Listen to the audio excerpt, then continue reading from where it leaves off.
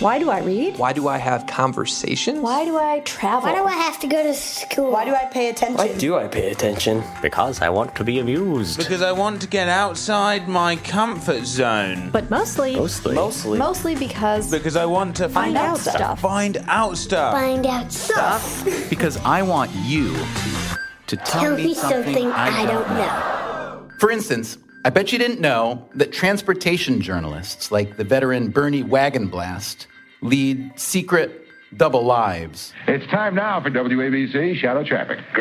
I started as a traffic reporter in 1979. Two of the big New York stations I did were WABC and 1010 WINS. You give us 22 minutes. We'll give you the world. All of us did multiple stations. You knew that you were on one station, say, at 1 minute past the hour, and then the next station at 4 minutes past the hour. But what WABC wanted to have was their own exclusive traffic reporter, not on any other radio station. So I had no say in it, but I was told before we started the broadcast that my name on WABC was going to be Jack Packard. Well, one Monday morning, on the George Washington Bridge, Lincoln and Holland tunnels, they introduced me, and here's Jack Packard with the traffic. I went through the whole report, and at the end, rather than saying, "This is Jack Packard," I blurted out, I'm Bernie Wagenblast. I'm Bernie Wagenblast. I'm Jack Packard for Shadow Traffic. I knew I had made a big mistake. They put up the wrong cue card in front of me. God damn, well, what can I tell you? We're going. And the disc jockey, of course, I caught him off guard. I broke him up, which I'm kind of proud to say because not too many people could break him up on the air. Oh, poor Bernie. Oh, well, what can I say? Welcome to Tell Me Something I Don't Know. I'm Stephen Dubner, and that was Bernie Wagenblast helping us introduce the theme of tonight's show, Things That Come Out of Your Mouth.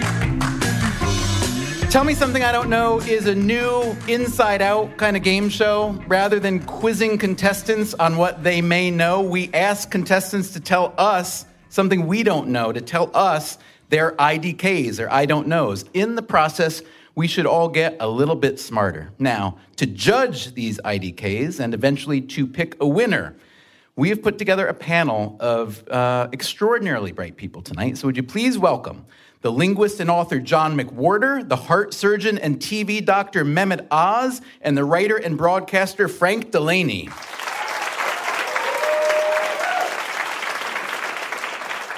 Very pleased to have the three of you here tonight. We'll start with you, John McWhorter. Here's what we know about you to date. We know that you are a linguistics professor at Columbia University and the host of the Slate podcast Lexicon Valley. We know you've published 19 books and are working on a 20th. So, John McWhorter, tell us something we don't know about you. I'll bet you don't know that I play piano for a group cabaret show of obscure musical theater songs with my friends and family every few months down in Greenwich Village. Did not know that. Happy to know it. Nobody knows. Can you tell us where to find you? At the Cornelia Street Cafe, every now and then, $10 cover. You'll be glad you came down. All right. John McWhorter, thank you. Our next panelist, Mehmet Oz. Here's what we know. You are a cardiothoracic surgeon at New York Presbyterian Hospital. You're a professor of surgery at Columbia University. We also know that between surgeries, you somehow make a daily TV show that reaches a few million people, each of whom consider you to be their personal physician. We know that your advice occasionally leads to controversy, including a little tussle with some U.S. senators. So, Mehmet Oz, tell us something we don't know about you. I am terribly allergic to wasps, and yet I have beehives on the property. So I put on those white outfits that look so foolish and go out there with the desire to make sure the bees populate the plants and the fruit trees we have. So taking my life into my own hands. Do you use the smoker, the bee smoker? Oh, you have to. I've always thought, have you ever thought about using it on your patients to calm them down? Because isn't that what it does to the bees? It actually panics the bees so they run away. It might have the same effect on my patients. All right, and our final panelist, Frank Delaney. Frank, Here's what we know about you. You were born in County Tipperary, Ireland. We know you've written several beloved books about Ireland and that you host a podcast called Rejoice, which breaks down James Joyce's Ulysses word by word. And we know that you've written a rap about James Joyce. He wasn't born into a house of artistry and intellect. His father was a bombast who found it hard to get respect. Yet Jim, from the time he went to school and then to college, astounded all around him by the way he soaked up knowledge. So, Frank Delaney, that's quite a lot to absorb already. Can you tell us something else we don't yet know about you? Something you don't know about me, I once slept with a horse. Ooh. How many dates had you been on previously? It was platonic. Yeah. And she didn't kick or scratch, unlike some I could mention. And were you a stable boy? Never stable. I was really quite wild. I was...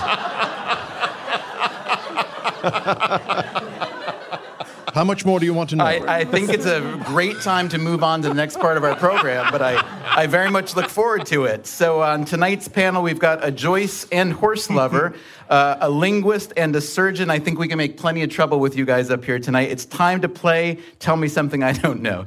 Here's how it works. Contestants from the audience will come on stage and deliver their IDKs. Panelists, it will be your job to ask questions, to seek out more information, whatever you'd like. And once all the contestants have presented, you will vote on a winner.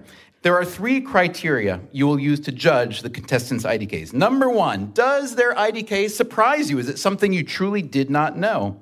Number 2, is it worth knowing?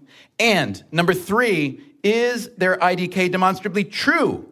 To help out with that demonstrably true part, I'd like to introduce you to our real-time human fact-checker. Would you please welcome Sean Rameswaram.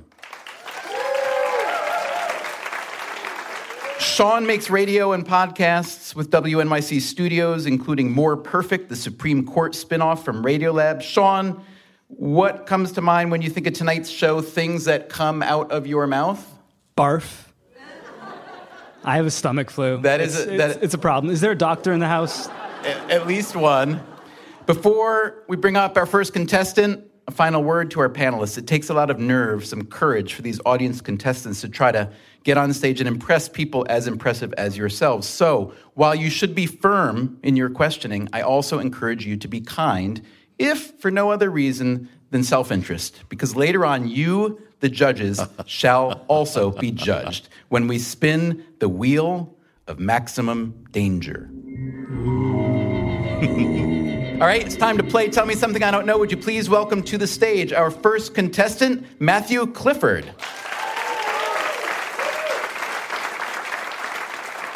Matthew, good evening. Where are you from? What do you do? I'm from Santa Monica, California. What do you do?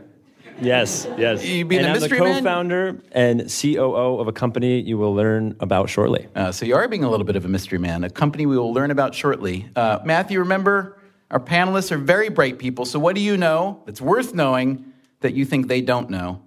What is the most consumed fruit, and how much of it do we actually eat?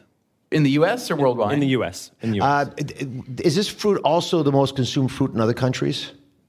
No. Does it have any use other than being eaten? Wow, that was early. That was quick. Yeah, it didn't take you long to get there, Frank, I have to say. Matthew, tell us what is this fruit that we consume a lot of and how much of it we consume? In the U.S., the most consumed fruit is bananas. And believe it or not, it's more than apples and oranges combined. I find that very hard to believe. I mean, aren't apples everywhere? I mean, supermarkets now have 10 kinds of apple, and there's only that, Cavendish kind of banana. Look at McWhorter throwing in the breed of the banana there. I know that bananas are having an issue because the Cavendish, now since we're going to show off a little bit, the Cavendish bananas have a fungus that's affecting them in South America. So it's actually compromising that supply, and that's not the original banana. That was made in order to avoid prior infections. Yeah, so what you're referring to is black sigatoka. And exactly, I was about to say that. Yeah. Yeah. We learned that in medical school. It's usually third year. Yeah. And unfortunately, when you're in the banana business and these articles from the New York Times resurface about once every 3 or 4 years, you get hundreds of emails about, are your bananas going extinct? They're not going extinct, just if anybody wants to know. Southeast Asia is a problem. globally, we're okay. So we are to gather then that you are in the banana business. What do you do? Yes, so we have a business called Barnana. We collect all of the bananas that are ugly at farms that don't qualify to be sold as produce, and we make food-grade snacks out of them. So we save the ugly bananas. What does that mean, a food-grade snack? Like you mash up the banana and put it in with graham crackers and whiskey? I mean, that's what I would do. New product right here. New product. Let me ask a question, perhaps related. You say you reclaim or you buy bananas that would otherwise go unsold. Talk about the share of that of the non-sold banana market, and how does that compare to other fruit? So it's actually, that's quite of the shame, and why our business exists is around 91 billion bananas are produced each year globally, and around 50 billion are wasted, so not even consumed. And that 50... What happens to them? Yeah, that 50 billion, it's in two buckets. Agriculture and production, which is around 25 billion. That's actually when you're farming and chopping and harvesting. That doesn't qualify because they're ugly. That 25 billion. The other 25 billion is from port to distribution to retailer, and then once it's sold to the consumer. Any man who stands up and looks you in the eye and talks about ugly bananas really needs to be questioned very closely. Yeah. Please define an ugly banana. Yes. So the ugly banana, there's multiple varieties. Essentially, on production, an ugly banana, a ding, a dent, a bruise, a scrape, a deformation. A ding, a dent, a bruise, a scrape. Yep. It's got a ring to it. You could rap to that. I'm the one who did the rap. We can go for it. Yeah. Well, let us move to the positive side. Describe a beautiful banana. Perfectly curved, yellow, slender, fits in your hand. Sounds sexist to me. Yeah? Once I went to Nicaragua, and among the positive experiences that I had there were various well-formed, although rather miniature, bananas. And they were... they were one of the most wonderful experiences I've ever had. I mean, they just exploded. You are listening to a man with a deprived boyhood. You know, Dr. Oz, I mean, no offense, but we have the wrong doctor on stage. We need Freud, plainly, for McWhorter and Delaney here. No American banana. It's never been the same. Why can't we have that here? I have never enjoyed a banana as much, and I don't have time to go back to Nicaragua. Yeah, so actually, it's quite interesting is when you go down to South America or north or south of the equator around the world, you get wild bananas, banana with seeds, apple bananas, dwarf Cavendish, ice cream bananas. There's a world of bananas out there. Sean, Bananarama, we love to eat them, but we love to throw them away. What can you tell us? It checks out. We eat more bananas than any other fruit, 26.2 pounds per year. I found out, because there was so much banana talk and other talk that I wasn't so sure was about bananas, that bananas can apparently cheer you up more than any other fruit because of the tryptophan plus vitamin B, which produce serotonin. Can we... I think it's true, but it's partly the shape. It's phallic. Matthew Clifford, thanks so much for playing Tell Me Something I Don't Know.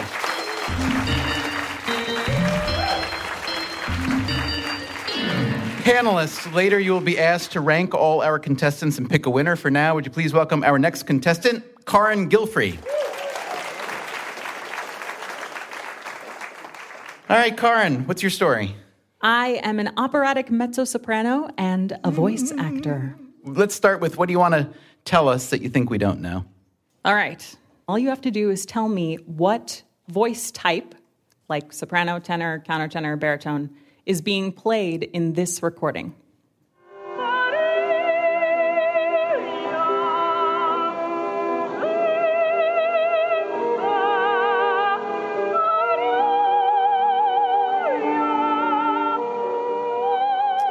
Well, Karin, you told us you're a mezzo. Should we assume then that's a mezzo-soprano singing? It is not. Is it an alto? It is not an alto. Are we to venture that it might be a non-female human being? Perhaps. Is it a castrato? Castrato. I don't know if the gasp was associated with your cleverness or the fear of the male half of the audience.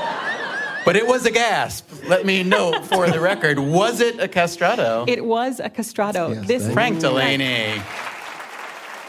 Tell us more. This is a recording of Alessandro Moreschi from 1904, who is really the only castrato ever recorded in history. And this is a very old recording. But in the 18th century, thousands of young boys were castrated before puberty to maintain their high voices. And the result in adulthood is a voice that's really like no other. It's the immature larynx of a boy combined with the resonant vocal tract of a fully mature man. The other interesting thing about the castrati were that the growth plates on the end of their bones never fused because of a lack of hormones. And so they ended up with these really long limbs and huge barrel chests, which gave them incredible lung capacity and breath control. Between 1720 and 1730, it's estimated that 4,000 boys per year were castrated in the name of music, and most of them really didn't make it. The castrati who made it were absolute rock stars of their day, but for the ones that didn't make it, the church forbid them from marrying, and there was really very little they could do outside of music. The practice of castration for musical purposes was finally banned in Italy in 1870, which brings us to 1904, and this recording of Moreschi, who was one of the last castrati ever. Mehmet, if someone came to you or another doctor at Columbia and wanted a castration for musical purposes in this day and age, what happens? You wouldn't be able to do it. There has to be a medical indication. The patient themselves are not benefited. The challenge would happen if a parent brought a child. And since the child is a minor, the decisions about what to do for whatever the child becomes a challenge. But I think it'd be very hard to find a physician who would go against their personal beliefs on a child, even in the setting. And back in the day, it was usually the second son in a family because the first son got all the land. The second son really had nothing. And if it was a poor family, they thought, we'll do this and maybe he'll be able to have money and stardom. But now I think, Dr. Oz, because there are so many horrible side effects associated with not having any testosterone, if a person were to have an accident and lose their testicles, you would probably give them testosterone injections later in life. So this voice type really does not exist at all anymore. Karen, what's the comparable voice range of a castrato? A mezzo-soprano or a countertenor. Hang on a second. Karen, you're saying that the range of the castrati was similar to a mezzo-soprano, which you happen to be. That's right. You seem to know a lot about castrati and what they sang. Do you feel like, would you like to sing something in the style of? Sure, I could sing something for you. I will sing an aria written by Handel, Hallelujah, Handel. for the castrato Senesino, it's an aria called Ombra mai fu, and this is just part of it.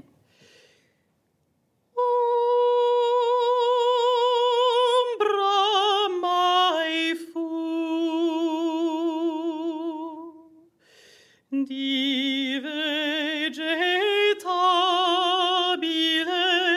carae mobile soave più ombra mai fu di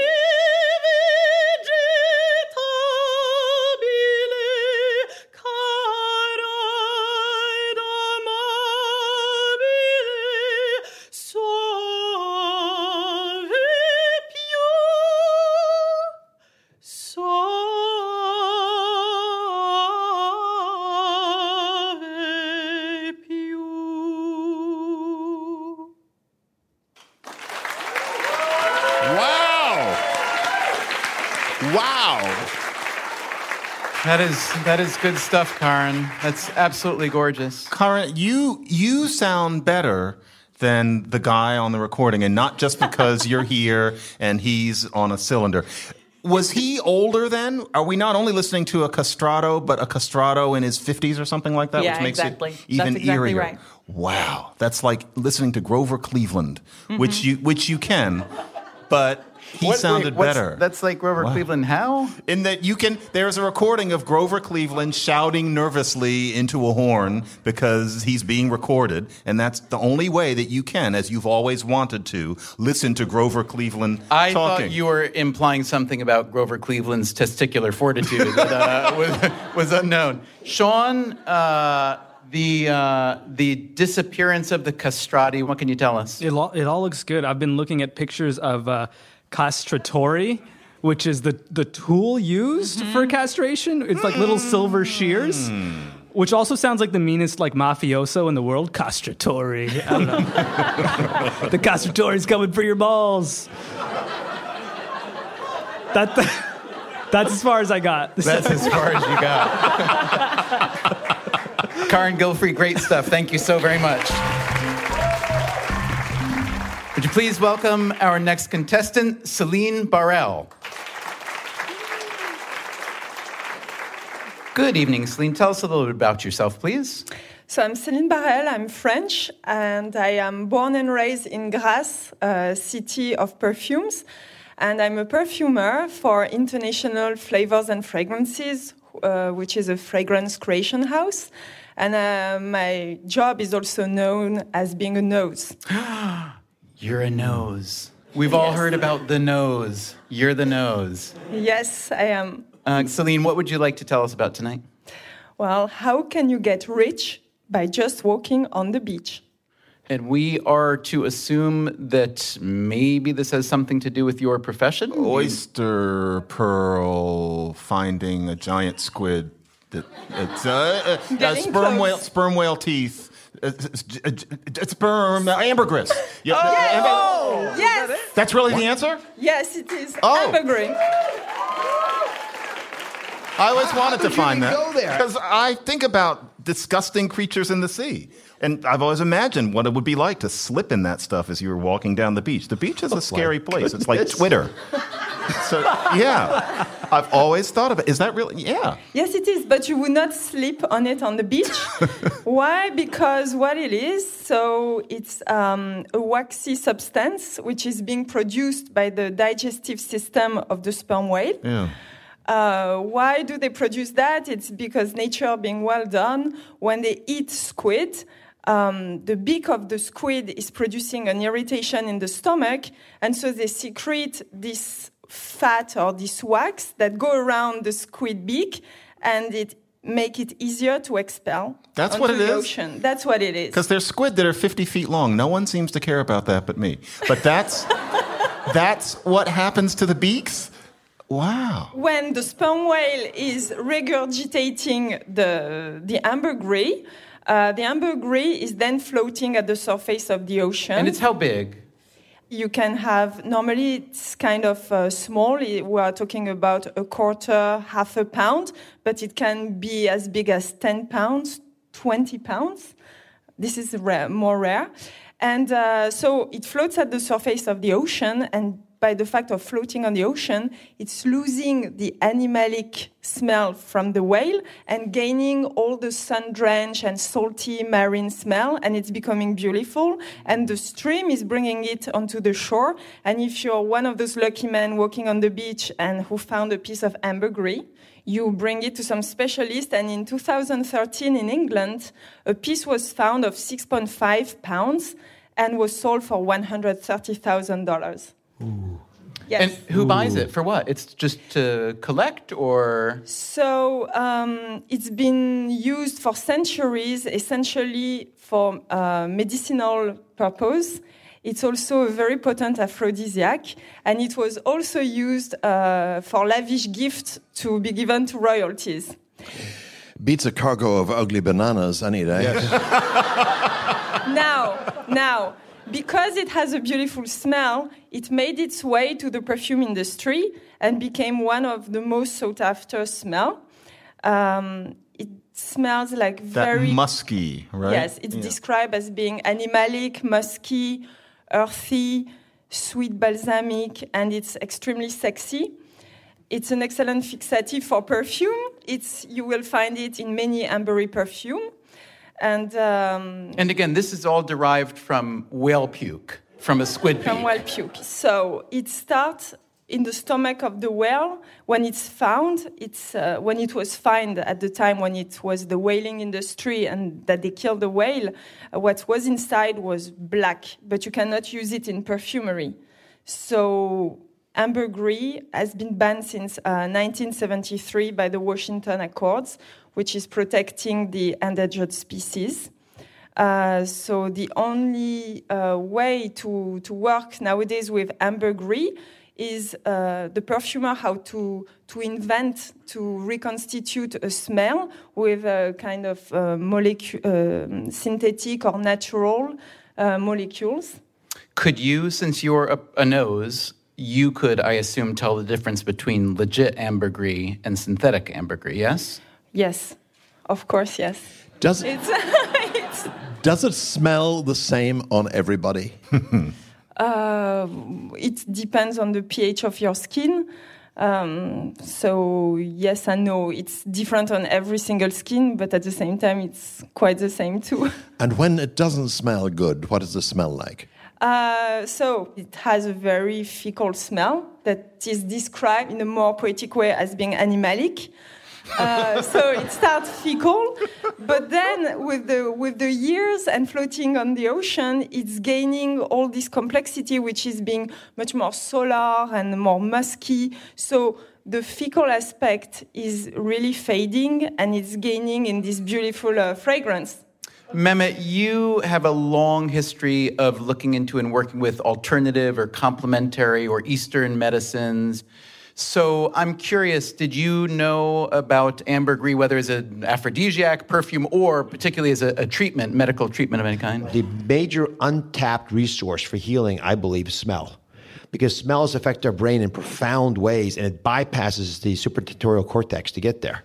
We don't process smell. That's why when you smell something that reminds you of being a child, it gives you goosebumps or butterflies in your stomach.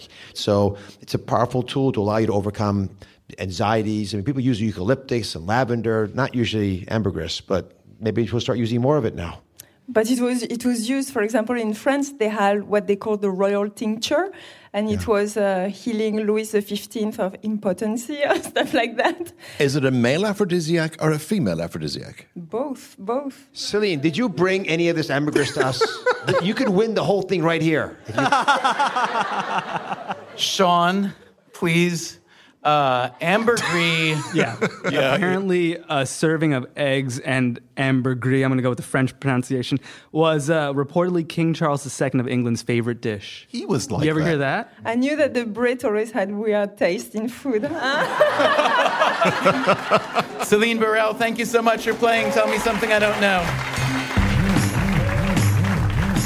It's time now for a short break. When we return, more contestants. Our panelists will pick a winner, and then we spin the wheel of maximum danger. If you'd like to be a contestant on a future show or attend a future show, please visit tmsidk.com. On social media, you can find us at tmsidk_show. And please subscribe to this podcast on iTunes or wherever you get your podcasts. We will be right back.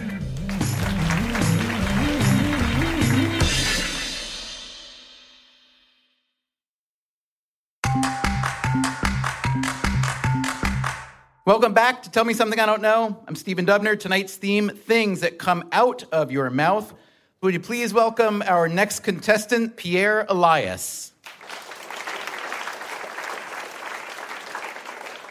Nice to have you, Pierre. What do you do? I'm a resident physician at New York Presbyterian, Columbia University. What a coincidence. So I like that we're going doctor to doctor here, Columbia style. This should be good. All right, the mic is yours. What do you know? So my question is, how long do you think the average doctor visit lasts? Well, it depends on what the complaint is. Surely?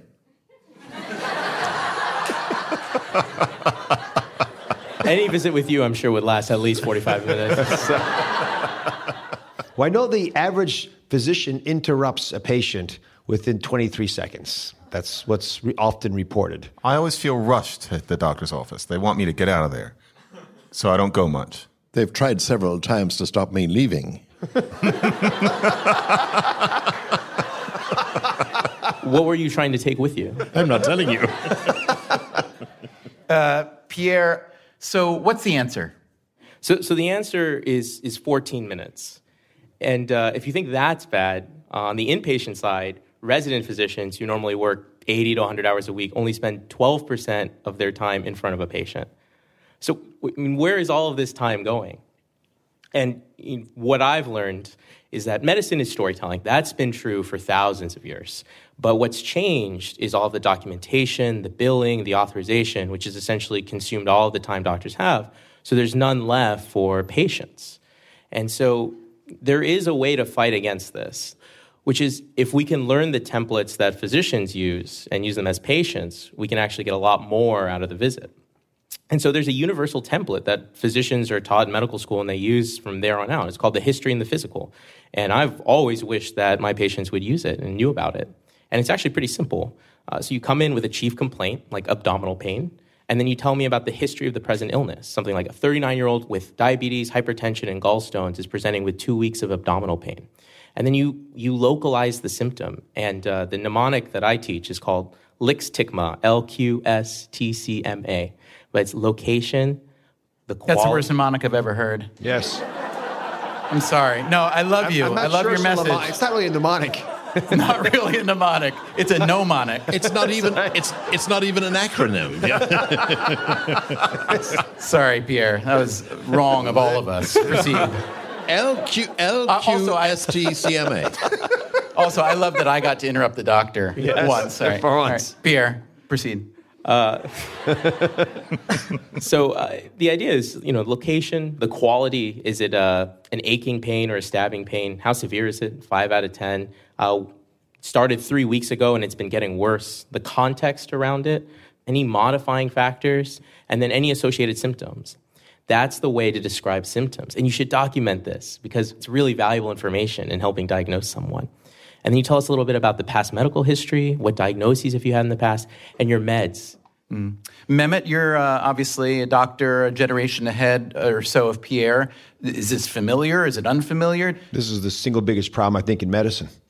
And just a quick story. I was taking care of a patient a few years ago, and he was there with his wife, and I asked him as part of my history if he'd ever had a colonoscopy. And he thought about it. He looked at his wife, looked back and said, I don't remember. I said, they took something the size of my thumb and shoved it up your bottom. Do you remember that? And he turned to his wife and he asked her if she remembered because he didn't. I mean, what's the next question you ask? It does become veterinary medicine. Pierre, a serious question. Doctors, probably of your father's generation, Mehmet, yes, were always advised that one of the first things you do when a patient comes into the office is, first thing you do, make sure you touch them. Are you still advised as young physicians to do that? Touch them? Take their hand, stroke their arm, whatever. In a platonic way, touch them. Yeah, absolutely.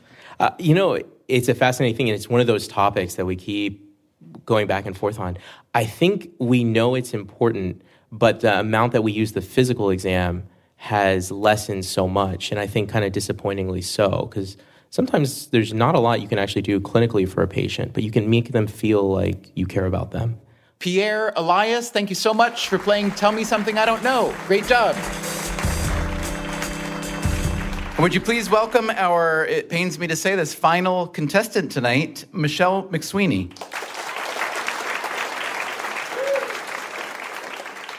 Good evening, Michelle. Who are you? What are you doing here? I am an associate research scholar in the Center for Spatial Research at Columbia University. All right, what do you have? So my question for you is, what does LOL really mean? I thought it meant lots of laughter. It can't mean that, or you wouldn't have asked. Lots of love? Someone is always supposed to say, well, doesn't it mean laughing out loud? Someone is always supposed to say that. Thank you. I think I'm supposed to say it. So, yeah. So when you ask what it really means, is that the answer you were looking for? So it is what it stands for. Laughing out loud. Laughing out loud. Yeah. Definitely what it stands for. It also, in Winston Churchill's time, meant lots of love. You can see that in his letters. Thank you for the ageist reference. It was not ageist at all. That line's actually my dissertation, so not ageist. Lots of love. Lots of love, lots of laughs, laugh out loud. So it does stand for laugh out loud, but it's probably not what it means. So when people text LOL, they usually text something like this. Hey, want to go to the mall with me? No, go with Mary, I'm sick, LOL. So, it's really not funny to say that you're sick. Nobody really is like laughing out loud because they're sick. So it probably means something else. And linguists have known for quite a while that it doesn't quite mean laugh out loud, but nobody's been able to capture all the environments it appears in. So, to better understand what it does mean, I looked at a corpus of over 44,000 text messages sent by young adults in New York City, right?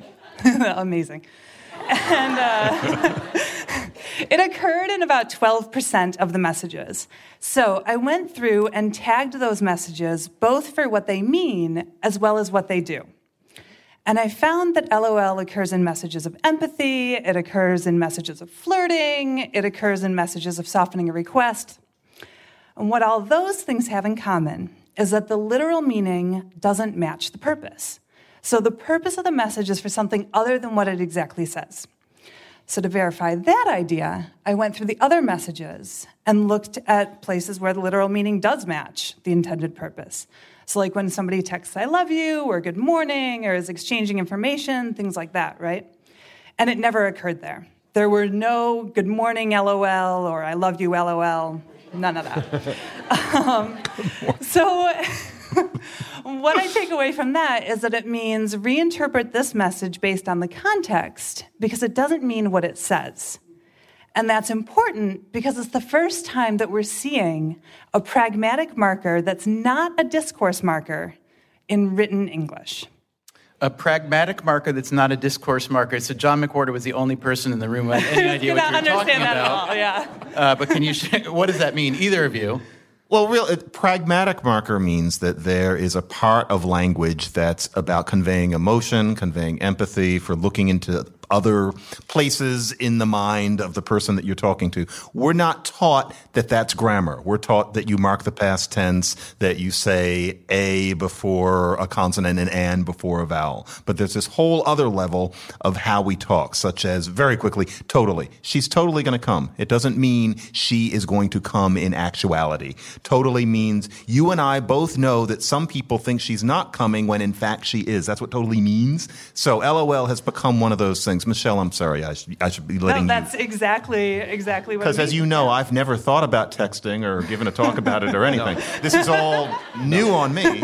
And so I'm just stimulated by what you're telling us. Michelle, have they said anything about ROTFLMAO? Rolling on the floor, laughing my ass off? Yeah.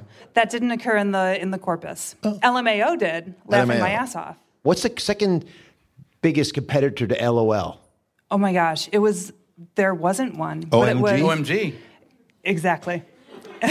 So it was actually LOL and then OK, but I threw out OK because that was just all the people from Oklahoma. Yeah. Really, a lot of Oklahoma imports in New York. Since you're the one who brought up the ageist reference, what was the Victorian equivalent of LOL?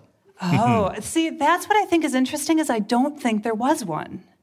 I think that it's the rise of text messaging is creating this environment where we need to be able to express things that aren't literal on a written platform. And in Victorian age, we were writing letters and they were long form and they were like very well structured, but we're not doing that anymore. We're writing these short bursts that come in serial iterations. So what should LOL say? If there was a replacement for LOL that actually more accurately described to, I don't know, people from Frank's generation. That's an interesting question. I think... That's going to cost you. For me, frankly, what's an alternative to LOL that would work? An alternative... We could create it right here. You could witness it happening with Stephen Dubner right on the show, right this moment. Would it be something like feeling very anxious and depressed and don't quite know how to say it? Whoa. LOL? I was going to go with RITM, RITM. Reinterpret this message. Yes, something like that. RITM. RITM. Pierre gave it to us. He had LQSTCMA. Oh, yeah, we need to remember the acronym, so yeah. Sean, the true meaning of LOL, what do you know? Yeah, my English professors are going to kill me for this, but I think the only way to really settle this is to go to urbandictionary.com, which is all I ended up doing while you guys were talking about LOL. What is their version of this? So the top definition on urbandictionary.com for LOL, which has been upvoted 45,000 times, is the word LOL is an abbreviated form of the name Lawrence, like, hey, lol, you all right? Or... There you have it.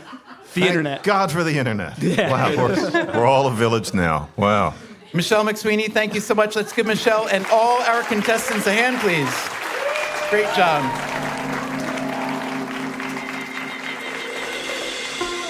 And now it is time for our panelists to rank their favorite IDKs and to pick a winner. Okay, remember the 3 voting criteria. Did the contestant tell you something you truly didn't know? Was it worth knowing? And just how true was it? So, who will it be? Michelle McSweeney and the true meaning of LOL? Pierre Elias and how to talk to your doctor? Celine Burrell and ambergris or very precious whale puke? Karin Gilfrey and we'll call it when we cut low, they go high? Or Matthew Clifford and wasted bananas? While the votes are being tallied, we'll take a short break. When we come back, we'll announce a winner and we will make the panelists compete against our contestants when we spin the wheel of maximum danger. I'm Stephen Dubner. This is Tell Me Something I Don't Know. If you want to be a contestant on a future show, please visit tmsidk.com. The panelist votes are in. Once again, thanks to all our contestants. The top 3 vote getters joining us back up on stage are, in third place, Karin Gilfrey, when we cut low, they go high. The story of the castrati. In second place, with her IDK about the most precious puke, Celine Burrell, the story of ambergris. And tonight's winner of Tell Me Something I Don't Know, would you please welcome back to the stage with her IDK about the true meaning of LOL, Michelle McSweeney. I'd like to say congratulations to all of you. Thanks for bringing your IDKs onto our stage tonight. For our winner, what prize could we possibly give you, Michelle, that's commensurate with the wisdom that you've dispensed tonight? Well, you remember back at the top of the show when we heard from the traffic reporter Bernie Wagenblast, also known as Jack Packard? Well, not only did Bernie Wagenblast do multiple stations, he did multiple modes of transportation. And anyone who's taken the New York City subway will know him best as the voice that tells you to do this. Please stand away from the platform edge. That's the man. So, Michelle, in honor of Mr. Wagenblast's classic subway announcement, we are renaming the Columbus Circle subway station the Michelle McSweeney Circle subway station, okay? Now, we actually can't officially do that, but we will make up an authentic-ish sign to that effect that can hang in your home or office. Congratulations. Wow. Thank you. And let's show our appreciation one more time for all our contestants. Great job.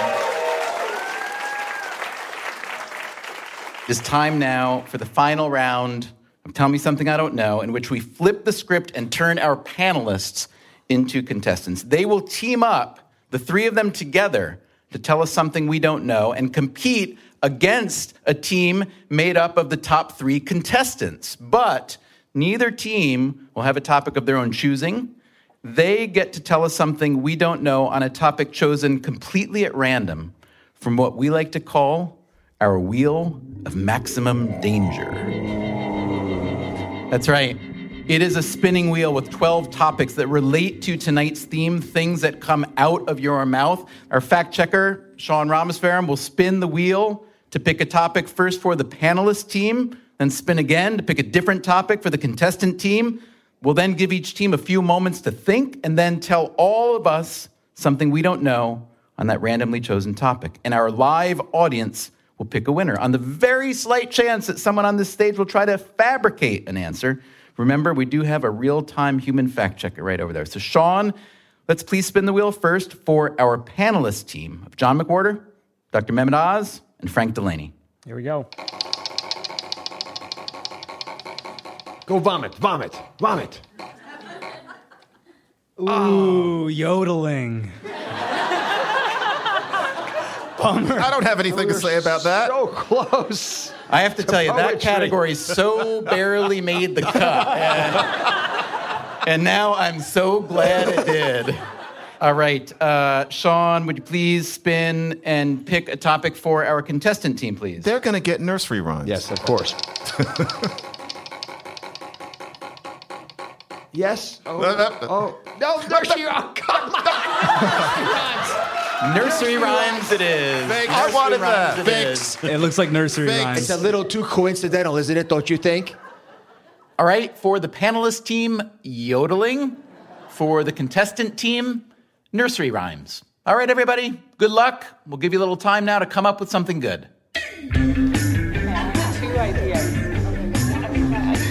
While the panelists and contestants are putting their heads together, let me say this. We would really appreciate it if you would tell your friends and family, maybe even your enemies, about this new show of ours. Also, subscribe and give it a rating on iTunes or wherever you get your podcasts.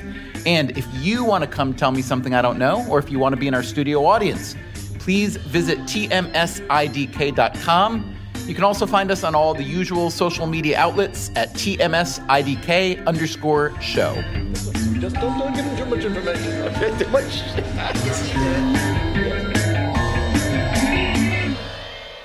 Okay, time's up. Panelists and contestants, let me say right now, it's been an absolute delight having all of you here tonight. And in our eyes, you are, of course, all winners. But technically, when it comes to the Wheel of Maximum Danger, there can only be one winner. So let's start with the panelists. John McWhorter, Mehmet Oz, Frank Delaney, tell us something we don't know about yodeling. What is the connection between Dallas and yodeling? Dallas, Texas? Dallas, Texas. The connection between Dallas, Texas. Cowboys yodel in their folk music, which is true. Warm, but not very. We're going to give you a little help. You may not have had a reason today to think about goat herds. I'm giving you one now. If that isn't a clue, I don't know what is. Dallas. Do you need help? Yeah. All right. It's a TV show called Dallas. It was very popular at a certain point. Its star was Larry Hagman, who was an actor. JR. He's dead.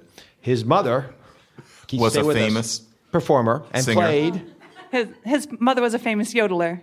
No. Well, that's something that she did at a certain point because she was a performer in various musical theater productions. And she played Maria in The Sound of Music. At the age of 50-something. And sang The Lonely Goat Herd. Yes. Wow. And she yodeled. So that's the connection. 1,800 degrees of separation. But you can hear Mary Martin doing it on iTunes, Lonely Goat Herd, and she was the mother of Larry Hagman, who delighted the world as JR on the television show Dallas. Team contestant, it's now your turn to present. And so contestants, Michelle, Karin, and Celine, you want to tell us something we don't know about nursery rhymes. Did you know that Mother Goose was actually a real woman who is buried in Boston? Did not know that fact. Tell me more. I did not know that. That's all I know. Was her name like Abigail Goose or something? I don't know her actual Just name. Mother Goose. Yeah. Before we ask our live audience to vote, Sean, let's check in with you. What can you tell us? Mother Goose, real lady, buried in Boston? My computer just froze when I tried to Google the first one. It was like, stop. It was too many tears. But this one, the Boston thing seems like it's maybe apocryphal. Despite evidence to the contrary, there are reports from the tourists in Boston that the original Mother Goose was a Bostonian wife of an Isaac Goose. Well, that means we win by default. Yeah, so I guess we got to give it to Dallas. We don't have the authority to give it to them, unfortunately. That's right. The audience has the authority. Now remember, audience, there are Only you three can criteria decide. on which you're voting. Did they tell you something you didn't know? Was it worth knowing? No.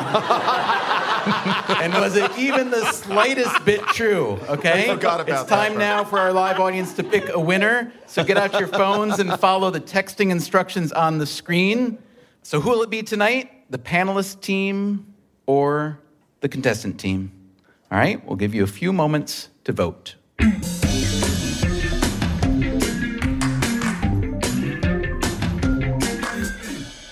Ladies and gentlemen, the live voting has closed.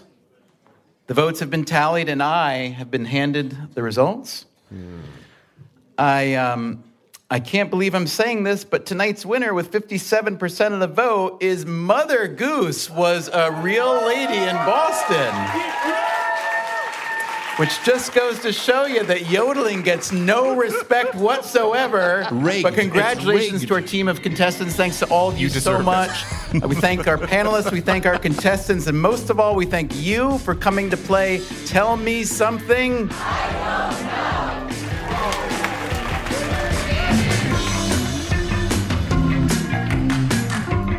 Coming up next week on Tell Me Something I Don't Know, the comedian Keisha Zahler, the author of Grit, Angela Duckworth, and former White House chief economist Austin Goolsbee.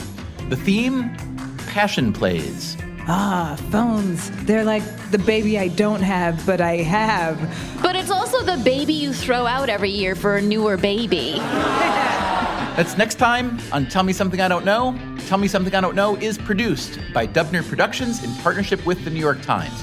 Our staff includes Allison Hockenberry, Emma Morgenstern, Harry Huggins, and Brian Gutierrez. David Herman is our technical director. He also composed our theme music. Thanks also to Andrew Dunn, Dan DeZula, Jolenta Greenberg, and to Dan Schreiber, our transatlantic game doctor. Thanks also to the New York Times, especially Charles Duhigg, Kinsey Wilson, Samantha Hennig, Diantha Parker, and Lisa Tobin. And to our good friends at Qualtrics, whose online survey software has been so helpful in putting on this show. You can subscribe to Tell Me Something I Don't Know on iTunes or wherever you get your podcasts, or at nytimes.com/IDK. You can find us online at tmsidk.com and on Facebook, Twitter, and Instagram. Thanks for listening.